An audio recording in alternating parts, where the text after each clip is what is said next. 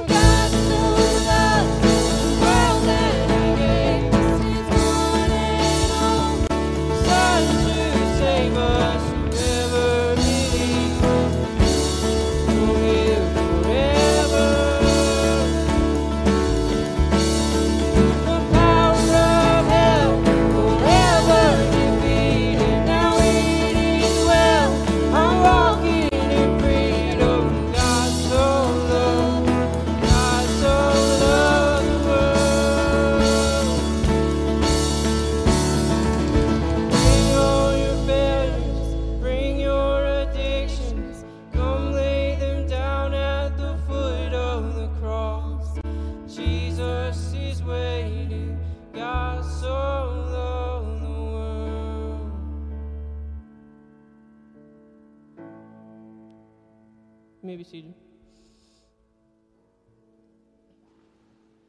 Well, good morning. So thankful that God so loved the world that he gave his one and only Son, that whoever believes in him would not perish, but have everlasting life. We have a reason to worship and praise our mighty God. Amen? Amen. Well, we are certainly glad that you are with us today and have come to worship here at Pitts Baptist Church. And we especially are excited for visitors. And if you are here this day as a visitor, we would love for you to take a care card that is in the pew back in front of you and fill that information out and slip it to one of our staff members or put it in the foyer of the sanctuary in one of the boxes that's available to do that. We would love to have recollection of your visit, but thank you for being here. Also, there's on the flip side of that card, there's a place for anyone to write a prayer request. And if you are experiencing a need now and you'd like your staff to pray for that, jot that prayer request down and turn that in the same way. But we are certainly glad that you are here today. Today's a special day. Obviously, you can see that our epic praise band is leading worship. They did a great job on that first song, and look forward to them leading in the rest of this service. But also, as we have one of our interns, he is the intern that's been working in my area in student ministry this summer. Noah Deese is going to come and preach the message this morning. We also have had another intern who is in our children's ministry. We'd asked them at the beginning of the summer. His name's Jackson Arno. We asked Noah and Jackson if they would like to share a service and preach a message in one service. And they both were like, no, we want one service apiece. We got some Pastor Scotts in the making, I believe. So we're super excited to hear Noah today, and then Jackson Arno will be in 2 weeks. But I know that you'll hear them prayerfully. It's just so good to know that the Lord is bringing up young men faithful to his service, and you're going to hear one this morning, and you'll hear one on the 31st also. But just to note, too, that our interns this summer have done an incredible job. Besides Noah and Jackson, Abigail Barfield works in our children's ministry. Andrew Layton works in our college ministry. And Aaron, the guy's playing the piano, he's sort of like our year-round intern. So we just need to thank the Lord for them and just continue to pray for them as the Lord grooms them for ministry maybe in future years. But we're so thankful for them. Let's just give them a round of applause for what they've done.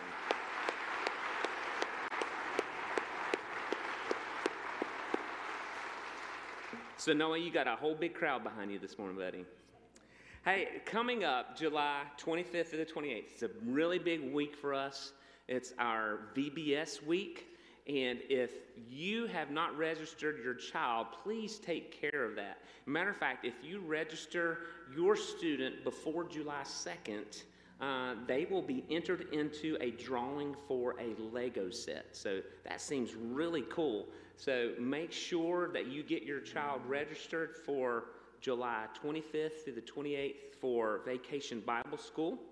And then also, that week we're going to be having snack suppers that start at 5:15. And we also need you to register for that. So make sure that you're getting registered for the snack suppers as well. And then VBS, it's for all ages. So we will have VBS for adults as well in the chapel, same time. So let's just fill this campus full of people, children, adults, ready and eager to hear God's word. So we just hope and pray that you'll be praying for this event. And then next Sunday, we're going to kick it all off down in the court for worship service. So we won't meet in here for worship. We will meet in the core next Sunday for worship at our regular time. And then that evening, we're going to have a VBS kickoff event that involves ice cream and Kevin Seeger and Pastor Scott getting slimed. So this is sounding good already. So please come to that. Now, they did attach a number to it, and these numbers, if we get 110 people at this event next Sunday night, Kevin Seeger is going to get slimed. If we get 214 people at this event, Pastor Scott's going to get slimed. I'm just glad I'm not a part of this equation. This is really good. This is going awesome. So these are not arbitrary numbers. Kevin Seeger's birthday is January the 10th, so 110. And then Pastor Scott's is February 14th, 214. That's how they came up with these numbers. I'm just saying, if there's human beings that show up, let's slime them both, right? So, hey, come anyway, and everyone pray. Pray about this week. It's going to be a good week here on the campus of Pitts Baptist Church. And other announcements coming up, August the 23rd on Tuesdays from 9:30 to 11:30, we're going to begin a grief share class. That will be here in the small fellowship hall. It's a program that features biblical concepts for healing in grief. And these sessions will be led via video and led by experts in this field who have also gone through traumatic grief. So we would love for you to be a participant if you are dealing with that. You can register at griefshare.org, or you can contact Linda Bounds for more information. Our deacon nominations are coming due next Sunday, so be praying about who you would nominate to be a deacon and serve this church. So those are due next Sunday. And then the Men's Be Strong Conference at Snowbird is coming up in September 16th to the 18th. The cost of that is $150. There's 25 spots available, and so $50 hold your spot. So if you want to go, make sure you get that $50 deposit to Kevin Seeger just as soon as you can. Be praying for us, too. Tomorrow, we take 74 of us to Snowbird for our summer camp. It's going to be a great week, so we cover your prayers for rest and a good week of camp. Also, just want to make you aware of a couple families who are in need this week. Linda Harwood, who is the mother of Amy Hornbeek and Tracy Ashball, and they have another sister, Sherry. She passed away this week, and her funeral is going to be today at 3 o'clock at Shady Brook Baptist. So let's be remembering that family and supporting them. And then Joel Hyatt passed away earlier this week as well, and his visitation is tomorrow at 11 o'clock with a 12 o'clock funeral, and all of that is here. So as we pray together, let's remember these folks. So let's just take a moment. There's lots of things that I've talked about. Let's just take a moment, and maybe you need to silence yourself before the Lord. Pray for Noah. Pray for this service. Pray for VBS. Pray for whatever the Lord brings to your heart for a few moments, and then I will close us in a word of prayer. Let's pray together.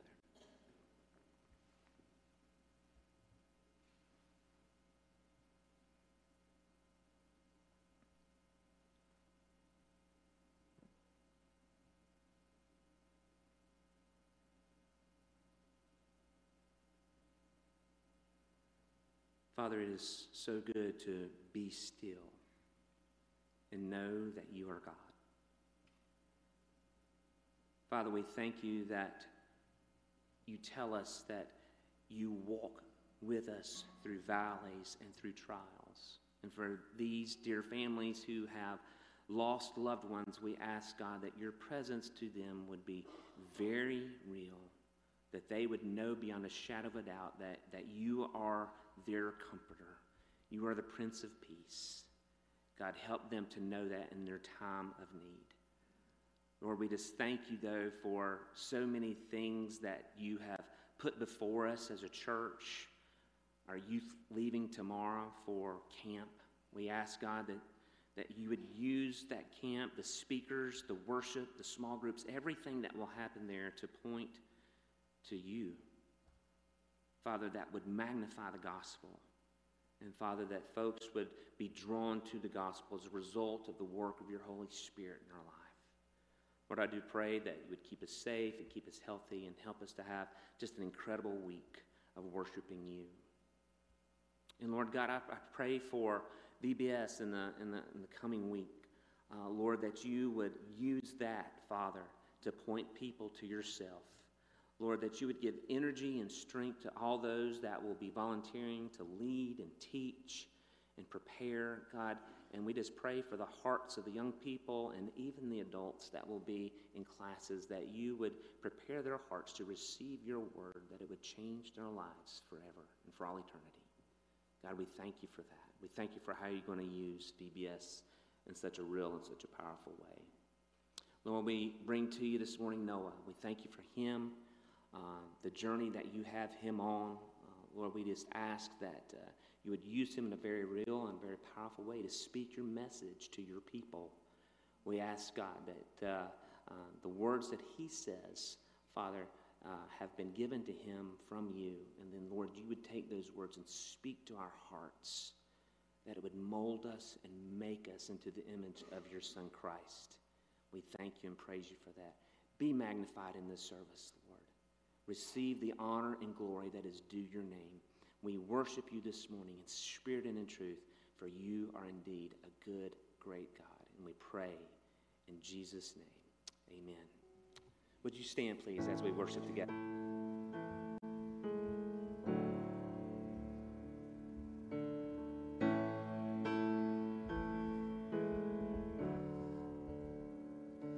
When creation suddenly articulate with 1,000 tongues to lift one cry, and then from north to south and east to west, we'd hear Christ be magnified.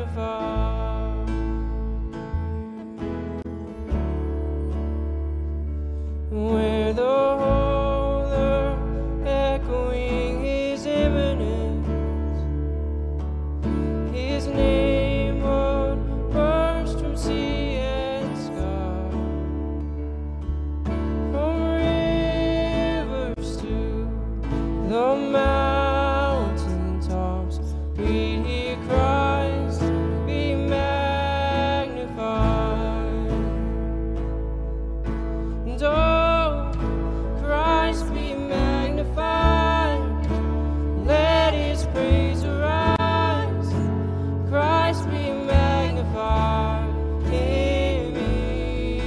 And oh, Christ be magnified, the altar of my life. Christ be magnified in me.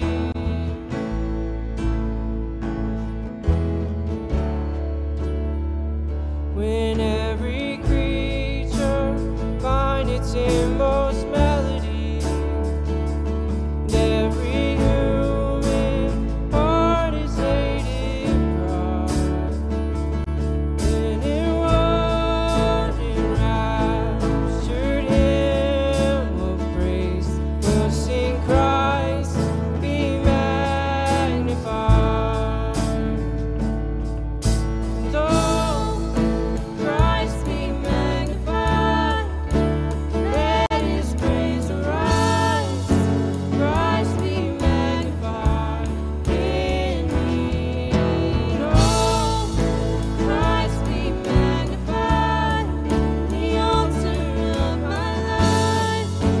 Christ be magnified in me.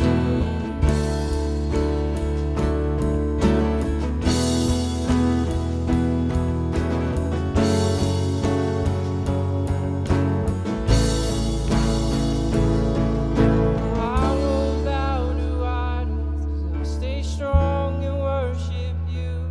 If it puts me in the fire, I'll rejoice 'cause you're there too. I won't be formed by feelings, I hold fast to what is true.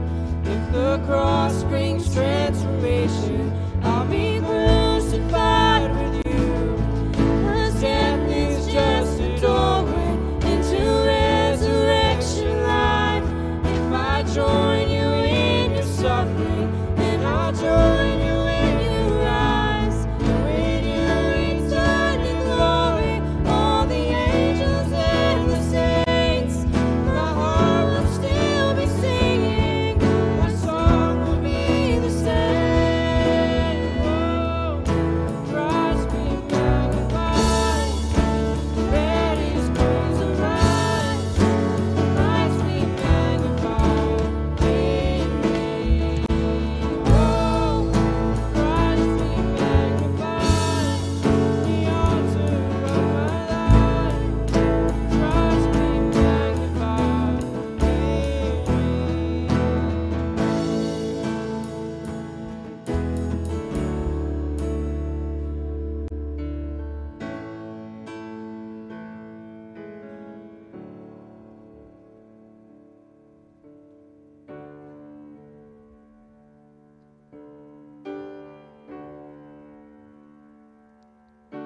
See, on the hill of Calvary, my Savior bled for me.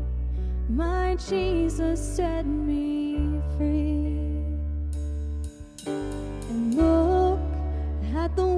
that give me life, grace flowing from his side, no greater sacrifice. What he's done, what he's done, all the glory and the honor to the Son. My sins are forgiven, my future is heaven. I praise God for what he's done.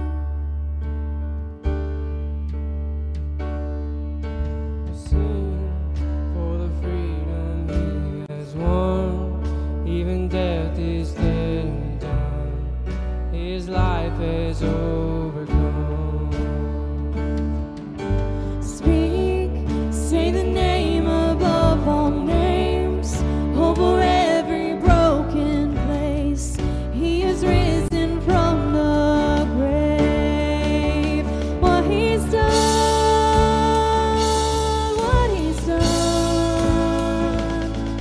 all the glory and the honor to the Son. My sins are forgiven, my future is heaven. I praise God for what he's done.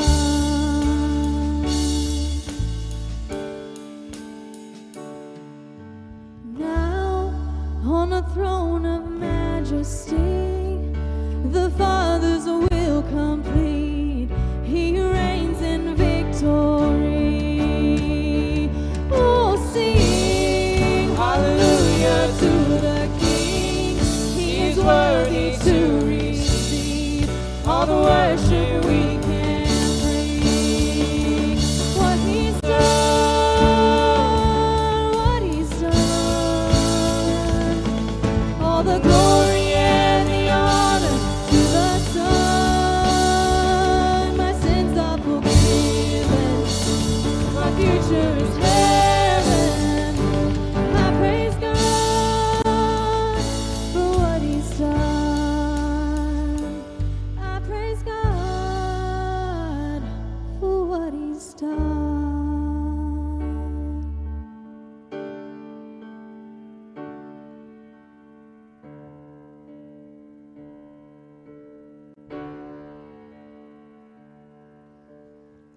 You were the Word at the beginning, one with God the Lord Most High. Your hidden glory in creation, now revealed in you are Christ. What a beautiful name it is. What a beautiful name it is. The name of Jesus Christ, my King. What a beautiful name it is. Nothing compares to this. What a beautiful name it is. The name of Jesus.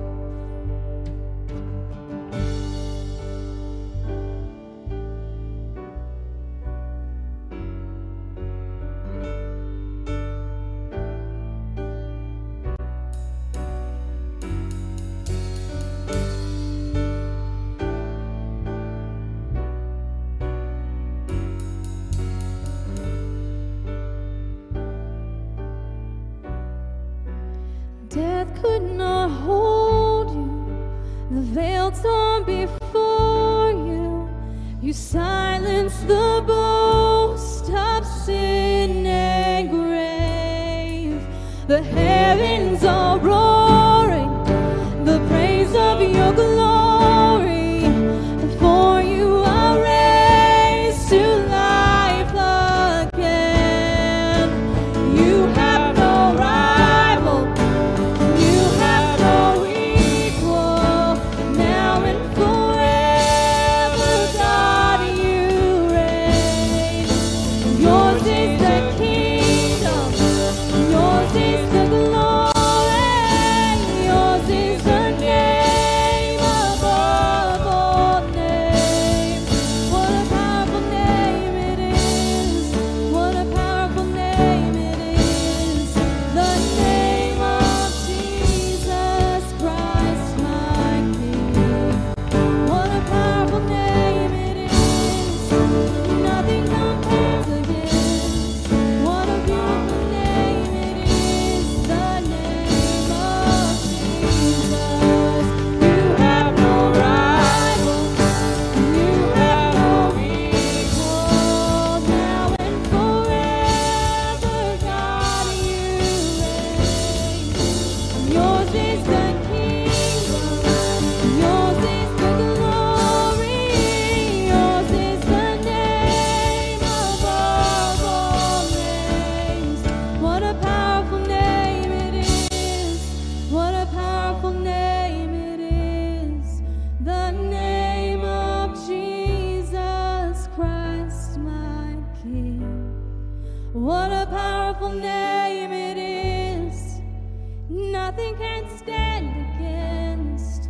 What a powerful name it is. The name of Jesus. What a powerful name it is. The name of Jesus.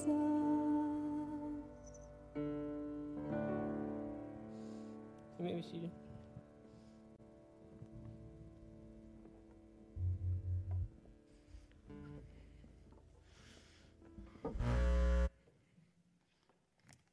Good morning. I just want to start off by saying thank you very much for the prayers. I'm very humbled and gracious. This is a lot more people than speaking into a mirror, so we'll see how it goes. But no, I'm very happy to be here and grateful for the opportunity. So just a little bit about myself, in case we haven't had the opportunity to meet. My name's Noah Deese, as Pastor Knight has said. I'm a rising senior at the University of North Carolina at Chapel Hill. So go Heels. Attempting, I guess, to major in economics. But this summer I've had the pleasure of interning here at the church, and I've really enjoyed the opportunities I've had and just getting to give back to Pitts what I've been given. So if you'd like to turn in your Bibles, we'll be in Matthew 16, verses 13 through 28. And so as you turn there, if you wouldn't mind just standing for the reading of God's word in reverence to him.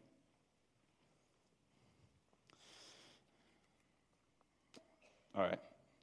Matthew writes in verse 13, "Now when Jesus came into the district of Caesarea Philippi, he asked his disciples, 'Who do people say that the Son of Man is?'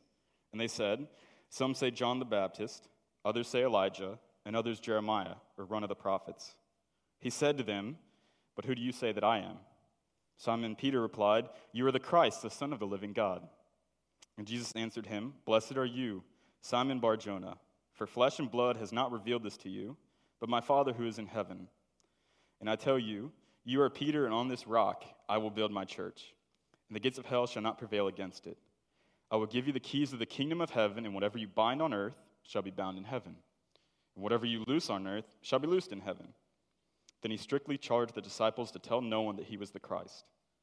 From that time, Jesus began to show his disciples that he must go to Jerusalem and suffer many things from the elders and chief priests and scribes, and be killed, and on the third day be raised. And Peter took him aside and began to rebuke him, saying, 'Far be it from you, Lord, this shall never happen to you.' But he turned and said to Peter, 'Get behind me, Satan. You are a hindrance to me, for you are not setting your mind on the things of God, but on the things of man.' Then Jesus told his disciples, 'If anyone would come after me, let him deny himself, take up his cross, and follow me. For whoever would save his life will lose it, but whoever loses his life for my sake will find it. For what will it profit a man if he gains the whole world and forfeits his soul? Or what shall a man give in return for his soul? For the Son of Man is going to come with his angels in the glory of his Father, and then he will repay each person according to what he has done. Truly I say to you, there are some standing here who will not taste death until they see the Son of Man coming in his kingdom. Let's pray. Lord, I thank you for this day. I thank you once again for this opportunity I have. Please calm any nerves, and just please hide me behind the cross. Thank you for your word. Thank you for what you've done for all of us and the gift you've given us, Lord. I just pray that you would open hearts and open ears, and just please help me to be a vessel, Lord, for you. In your name, amen. You can be seated. So when preparing for this message, I noticed, as many I'm sure of you may have noticed, that this section, the section of this passage, has 3 different little subsections. And so today, my goal is to have a point of learning for each of these sections, and then just include some other verses as well as personal examples that I feel like support this. So when I was preparing, I think I timed it at 2 hours, so we'll, hopefully I'll get you out on time, but just kidding. I did not go for that long, nor would I really want to. But, so the first section of verses we see is the verses 13 through 20. And so the main point I would want us to see through this section as we just read it is that each of us must choose who God is to us, and our choice will affect the rest of our lives. Now this seems simple, right? It could be a yes or no answer. Not so easy. Each of us daily has to make a conscious decision on who the Lord is. Each of us must decide what level of importance he holds in our lives, and also decide who he is in our life. Do we view him as just a good teacher, a moral figure? Do we view him as Savior, or maybe do we not know him? But as a Christian, it's important to understand and see that the Lord must be Lord over all of your life. It can't be a 60-40. It can't be, all right, Lord, I got all of this under control, but if you can answer this one prayer for me, we're good. And it can't be that just I give him partial and I control part of my life. We have to give it all to him and place him number one in our life, and then live our lives for him. Matthew writes a couple chapters before, in Matthew 6:24, no one can serve 2 masters, for he will hate the one and love the other. He will be devoted to the one and despise the other. You cannot serve God and money. So now we see in this verse that it says money specifically, but I really feel like you can place anything in that second spot. You cannot serve God in academics. You cannot serve God in your job. You cannot serve God in a relationship. Now, please hear me when I say that none of these things in and of themselves are wrong. We're not called as Christians to take ourselves out of society and just live together waiting for the Lord. And we shouldn't cut our ties, but the moment something of this world becomes more than a blessing from the Lord, you and I need to take a serious step back and see where we've placed our faith and our identity in our lives. Exodus 23 says, "You shall have no other gods before me." Also throughout the Bible, we're told to not have idols before the Lord and keep nothing else above him. Now for me, whenever I think of what an idol might be, I generally think of like an Indiana Jones at the beginning where you have that little golden statue that he's trying to find the artifact. However, in today's society, an idol is no longer just a carved image. An idol can be anything from the Lord that he has blessed us with that we have decided is now important than the Lord himself. So, and as a Christian, our identity should be found in the Lord. The things of the Lord should pervade and pour out in our lives. And now I'd love to stand here before you and say that my eyes have always been on the Lord, and he's always been in the number one spot of my life, but that would be lying, and that's not good to do, especially here. But when I was heading from 8th grade into high school, I was talking to my parents, and I set a goal for myself. I said, I want to be number one in my class when I get to senior year. Now, that's freshman year. A lot can happen in 4 years. And I didn't know what was going to happen at that point. I didn't really expect it to happen. But freshman year passed, and it was pretty good. And then 10th grade passed, and it was pretty good. And we got to 11th grade, and by this time, a friend and I knew relatively that he and I were in the top of the class academically. We were taking the same APs, we were taking all the same classes together, and so we started to get a little bit competitive. Now, we never fought, we never lost our friendship over it, but it came to a point where we were kind of like checking grades with each other, and seeing where we were, because we both wanted valedictorian. And so by the end of it, it was really cool because I was number 1 and he was number 2, so we had this great opportunity, especially for me. But it would be an understatement to say that academics were very important to me in high school. Thankfully, I didn't give my whole life to it, but much of my time during high school went toward academics. And I decided to focus on it versus a lot of extracurriculars at school. So now the Lord has an interesting way of teaching us things. Let's flash forward to UNC, my first semester. If you're a college student, 16 hours in your first semester is not the best decision to take. I learned that the hard way. But I felt confident. I had just come out of a really strong academic, I felt really strong in my academics, and I was like, all right, this can't be that hard. College can be easy. And then the first exam rolls around for my class, Econ 101, an introduction to micro and macroeconomics. The first exam rolls around, and this is 25% of my grade. Now, I've never seen a test that it counts for 25% of my grade in a class. But I'm like, all right, we'll do fine. I get a 66. Now, that's a gut punch, because I'm like, I've never done this bad on a test before.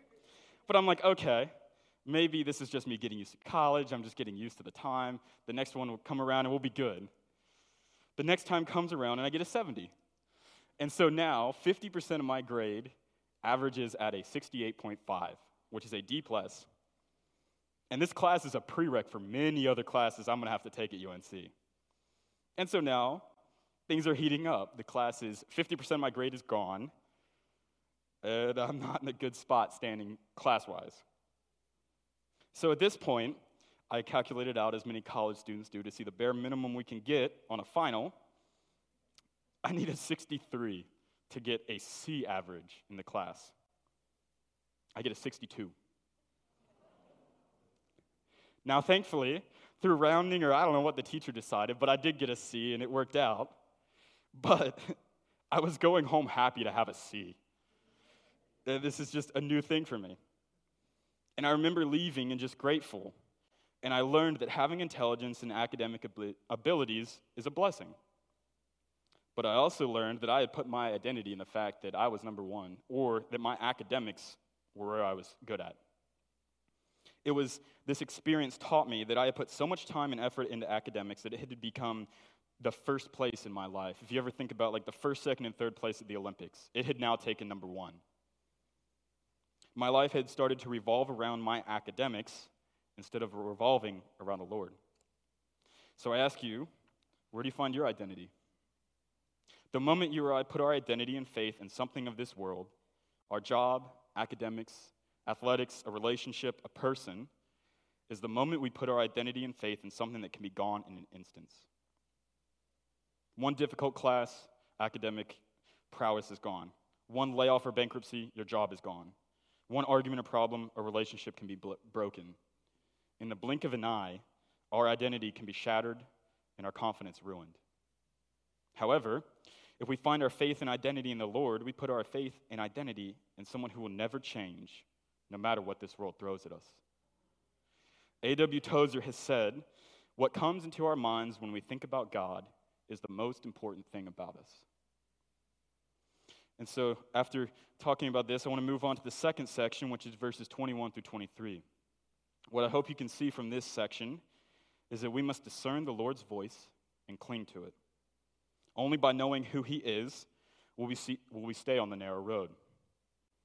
We see here that Jesus starts to tell his disciples what he's going to suffer and how things are going to happen, and how he's going to have to go to Jerusalem and face persecution and death. We then see that for some reason, Peter decides to rebuke Jesus. Now, I don't know where he got that audacity, but he's now rebuking the Messiah and his leader who he is faithfully following. And when studying, I came up on some notes that say, in the context of the Jewish master-disciple relationship, it would have been audacious for a disciple to correct his master, let alone rebuke him. This shall never happen to you. Peter, like most of his fellow Jews, resisted the idea that the Messiah must suffer, even though it is found in the Old Testament. And so this brings me to a subpoint that I think is very important to take away from this section of verses. The plans of the Lord may seem illogical in man's eyes. Peter probably meant well here. He probably thought, no, Lord, you have 12 men around you who love you. You have crowds and crowds who will protect you and save you if anything goes wrong. And he probably didn't mean to come across strongly at Jesus in this manner, but we see that Jesus knows the ultimate plan, and we see that he is going to trust the Lord in his plan so that we can all experience salvation and freedom from sin. Could you imagine the difficulty here, though? Jesus is probably like, you know what, Peter, you're right. I have power over everything here. I can do whatever I want, and I don't have to face this. This shouldn't be my battle. But he sets the Lord's plan above anything society would say is the right plan or logic. But can you imagine Peter here, though? Your master who you love responds with, "Get behind me, Satan." That's pretty serious. Any pride that Peter has in himself at this point has got to be gone. But we see that Jesus has set his mind on the things of God and is trusting in his plan. Are you trusting in the Lord's plan today? Again, I would love to say that I always trust in the Lord's plan and that this happens in my life, but it's not always that way. And through college and everything, I've noticed that society has a measure of success. And they also have this measure of normalcy, or what I like to call the plan. This plan is that you graduate high school, you go to a well-known college, you use every single opportunity there to advance your career, you graduate, start a high-paying job, make enough money, and hope that you can retire on time. Maybe along the way you find a spouse and you can start a family. And society has created this cookie-cutter look at what success is. And by no means am I saying that this is the wrong path if that's what the Lord has in front of you. But we're not all going to walk the same path. He may have very different paths for our lives. And this is why it's very important to pray and seek the Lord's plan for our life. I will tell you that every time in my life where I have had to make a big decision, which mainly is like with college and then with opportunities throughout it, I don't always do well on the patient side of things. But every time I've prayed about something and received an answer from the Lord, I felt a peace like no other. And so even just choosing how to spend this summer was a difficult decision. This past spring, I started looking into internships and considering where to go. And normally, from my understanding, especially in the business realm, the junior into senior year is the internship that jumpstarts your career and hopefully gets a return offer. And it helps you with networking and it helps you with all this stuff. So I've been applying to a couple, which is 2, and it came down to 2. So I've been invited back for a final round of interviews with a pretty large corporation in Charlotte. And I didn't know what to do. And I prayed about it, and I talked with family about it. And I was hoping that the Lord would maybe take one away so I knew which one was the right path to take. But it came down to the 2. And it was a difficult decision because I felt like since I had graduated youth, I wanted to come back and work with Pitts. But at the same time, this other option by every worldly standard was a no-brainer answer. One thing I had pondered, even talked to family about, was that this career opportunity by many other worldly standards was a stronger option. Potential networking, career advancement, academic credit, etc. I also knew that I would generally receive some attaboys for getting in the business realm and getting an internship. But I also had this one.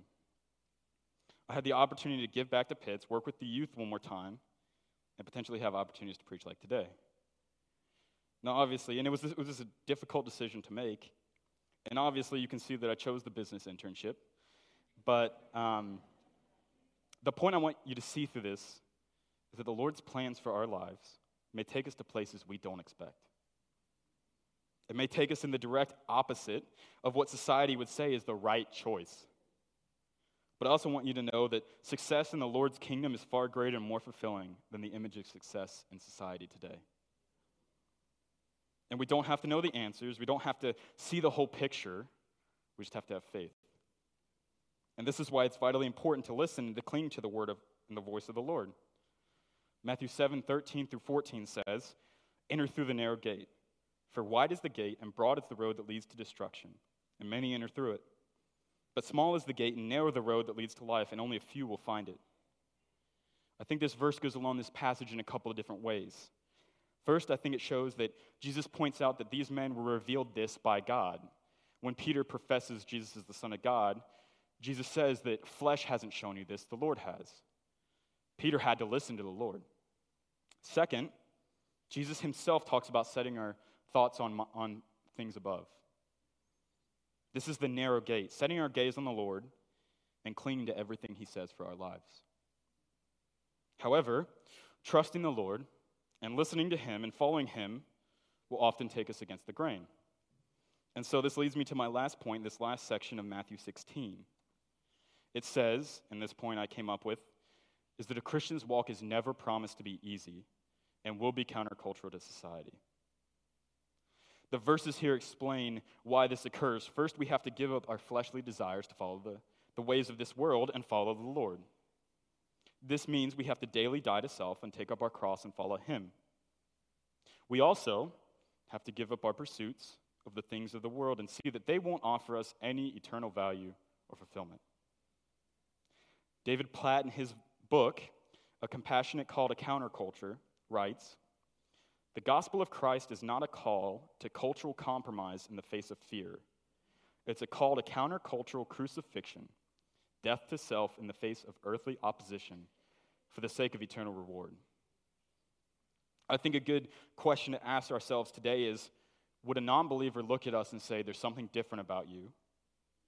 Or would he look at us and think that we're just the same as everyone? Do we come to church, make sure we check the box, and then go back Monday through Wednesday and live like nothing happened?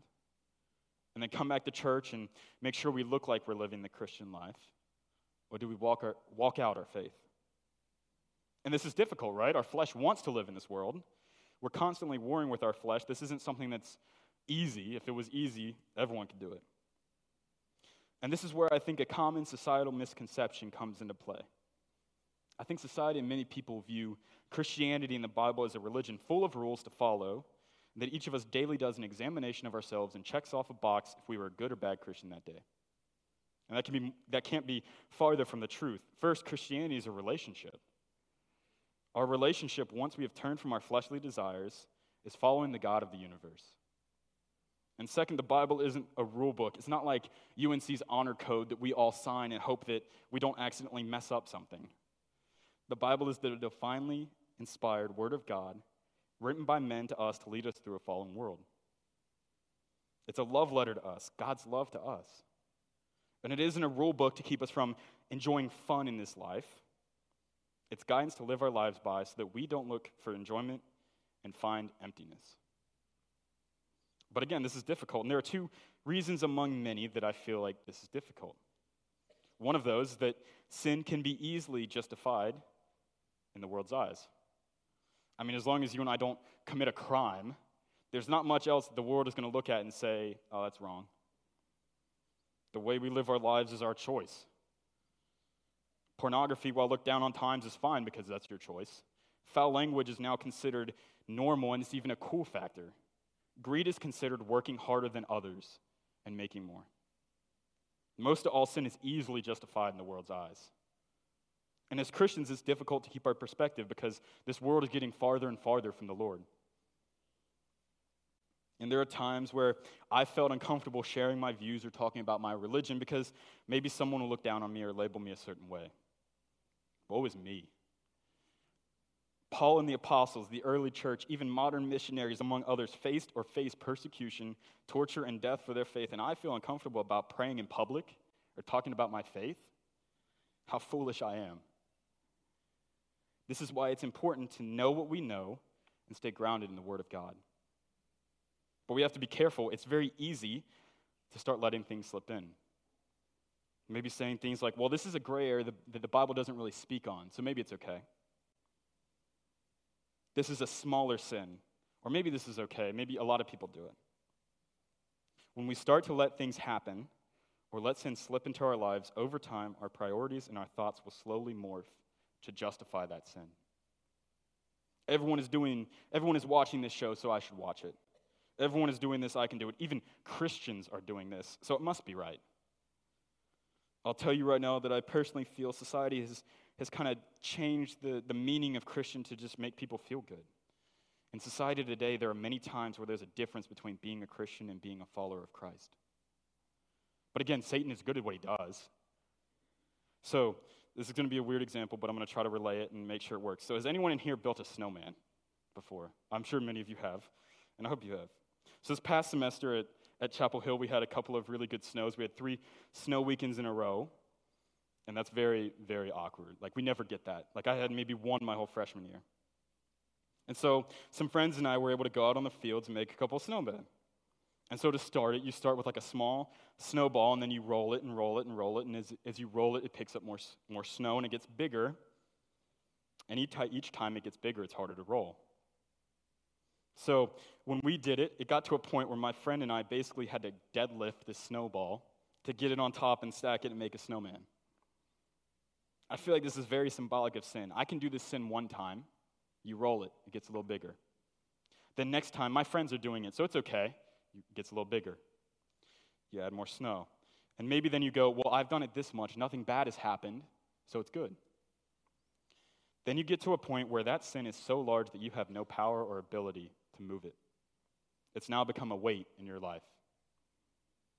An old Casting Crowns song used lyrics that are very applicable to this idea. They read, "It's a slow fade when you give yourself away. It's a slow fade when black and white have turned to gray. And thoughts invade, choices made. A price will be paid when you give yourself away. People never crumble in a day. It's a slow fade." Sin is easy. It's comfortable. At times it feels fun. But over time it builds and builds until we aren't able to handle or fix it. But this is the beauty of the gospel. We don't have to carry this weight. All we have to do is turn to the Lord. Matthew writes in chapter 11, 28 through 30, "Come to me, all who are weary and burdened, and I will give you rest. Take my yoke upon you and learn from me, for I am gentle and humble in heart, and you will find rest for your souls. For my yoke is easy, and my burden is light." Anything, absolutely anything we are facing is not too big for God. We just have to choose to follow him and give him our burdens.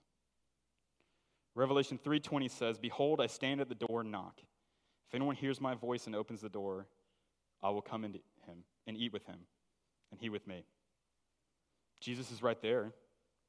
Are you willing to let go of this world and follow him? But again, that's not always easy. Another thing I want us to see is that the things of this world will promise you everything and give you absolutely nothing. We all face a choice because the things of this world promise happiness, pleasure, fulfillment, joy, but in the end, the only thing they'll leave is guilt, loss, and emptiness.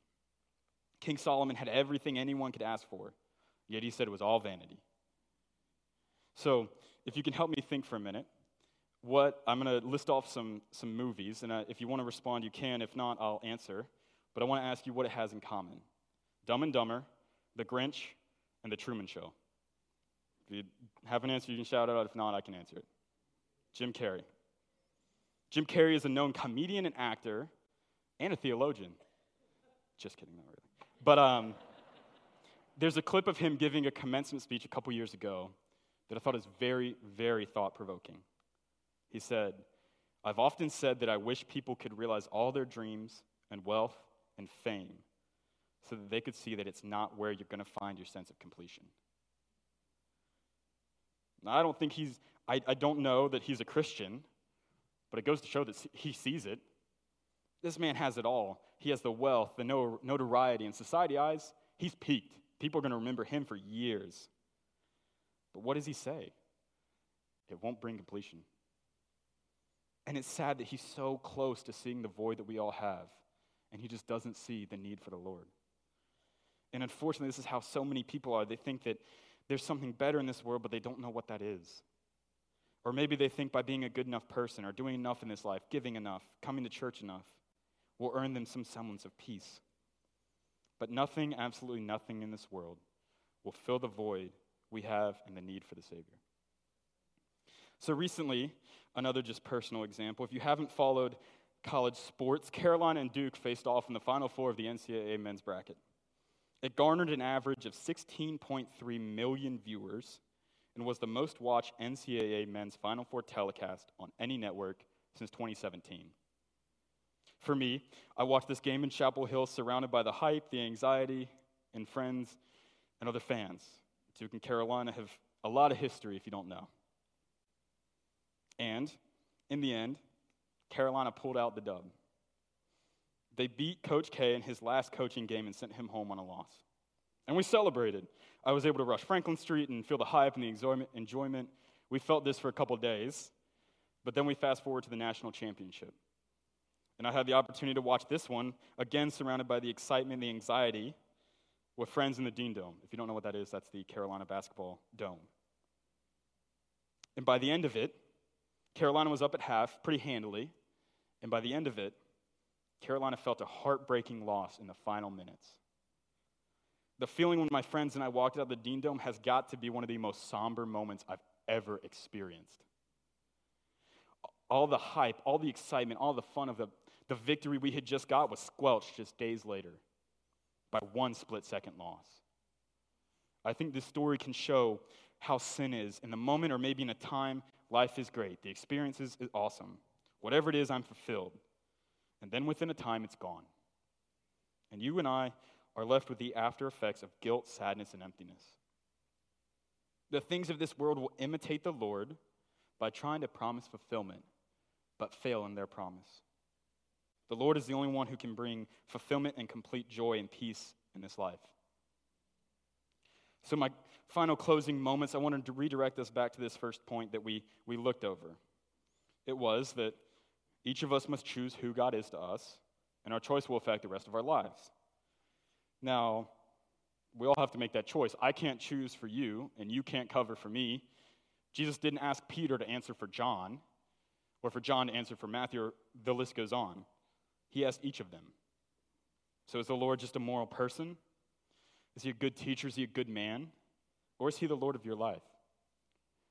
Or is he only the Lord of your life and only good when things are good?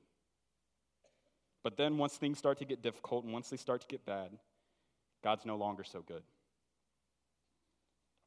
This is what Jesus says here. We must deny ourselves, take up our cross, and follow him. In no way, shape, or form does he ever say things are going to be easy, or that the Christian walk is going to promise something that's going to be fun all the time. A.W. Tozer again writes, to be right with God has often meant to be in trouble with men. Jesus himself walked the sinner's path. He was tortured, spit on, verbally scorned, and nailed to a cross, all for you and me. We have to choose to follow him in the good and the bad. So at least 3 times since high school, I remember giving a speech in front of a crowd and ending it with the phrase, God is good all the time, and all the time God is good. And 2 of those were during my senior year. Once was when I spoke at a chapel at Northside. I was able to prepare a message kind of like today, and I finished bringing the message with the encouragement of that phrase. And then the second time was at the end of my valedictorian speech. Again, I was speaking in front of the crowd. I once again finished my speech with the encouragement of that phrase. And in these times, it was easy. I knew I was doing pretty good academically. I knew I was heading to college. And I was about to get out of high school and be done. It was all great. And it was easy to say that phrase. God is good all the time, and all the time God is good. The third time I said that phrase was in a speech I gave at my father's funeral last July. About mid-July last year, my dad was sick with complications from COVID and had to go to the hospital. And he was there for a couple weeks, and then on July 29th, early in the morning, my dad passed away. And at the end of that speech I gave, I once again said, God is good all the time, and all the time, God is good.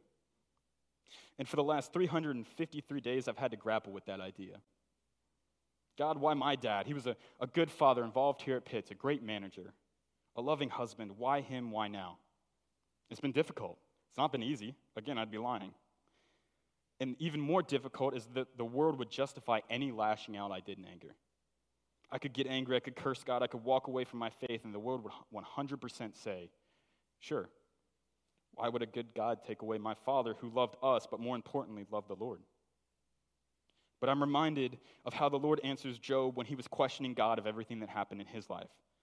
The Lord answers in Job 38:4, where were you when I laid the foundation of the earth? Who am I to question the God of this universe about why his plans took my dad in this moment? And all the anger and all the lashing out I do will leave me with nothing but guilt, isolation from the community most important to me, and would ultimately dishonor my father and the faith he had in the Lord. So when I'm questioned or when I doubted the Lord, I also have to look at it in perspective from this. Why was I blessed with 20 years of having a great earthly father? I know people who have very strained relationships who never even knew their earthly father. But I was blessed with a great one. How can I get angry at that?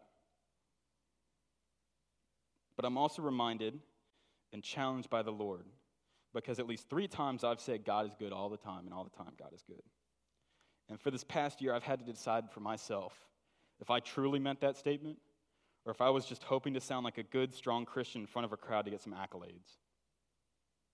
So in closing, I would love and hope you can reflect on this passage.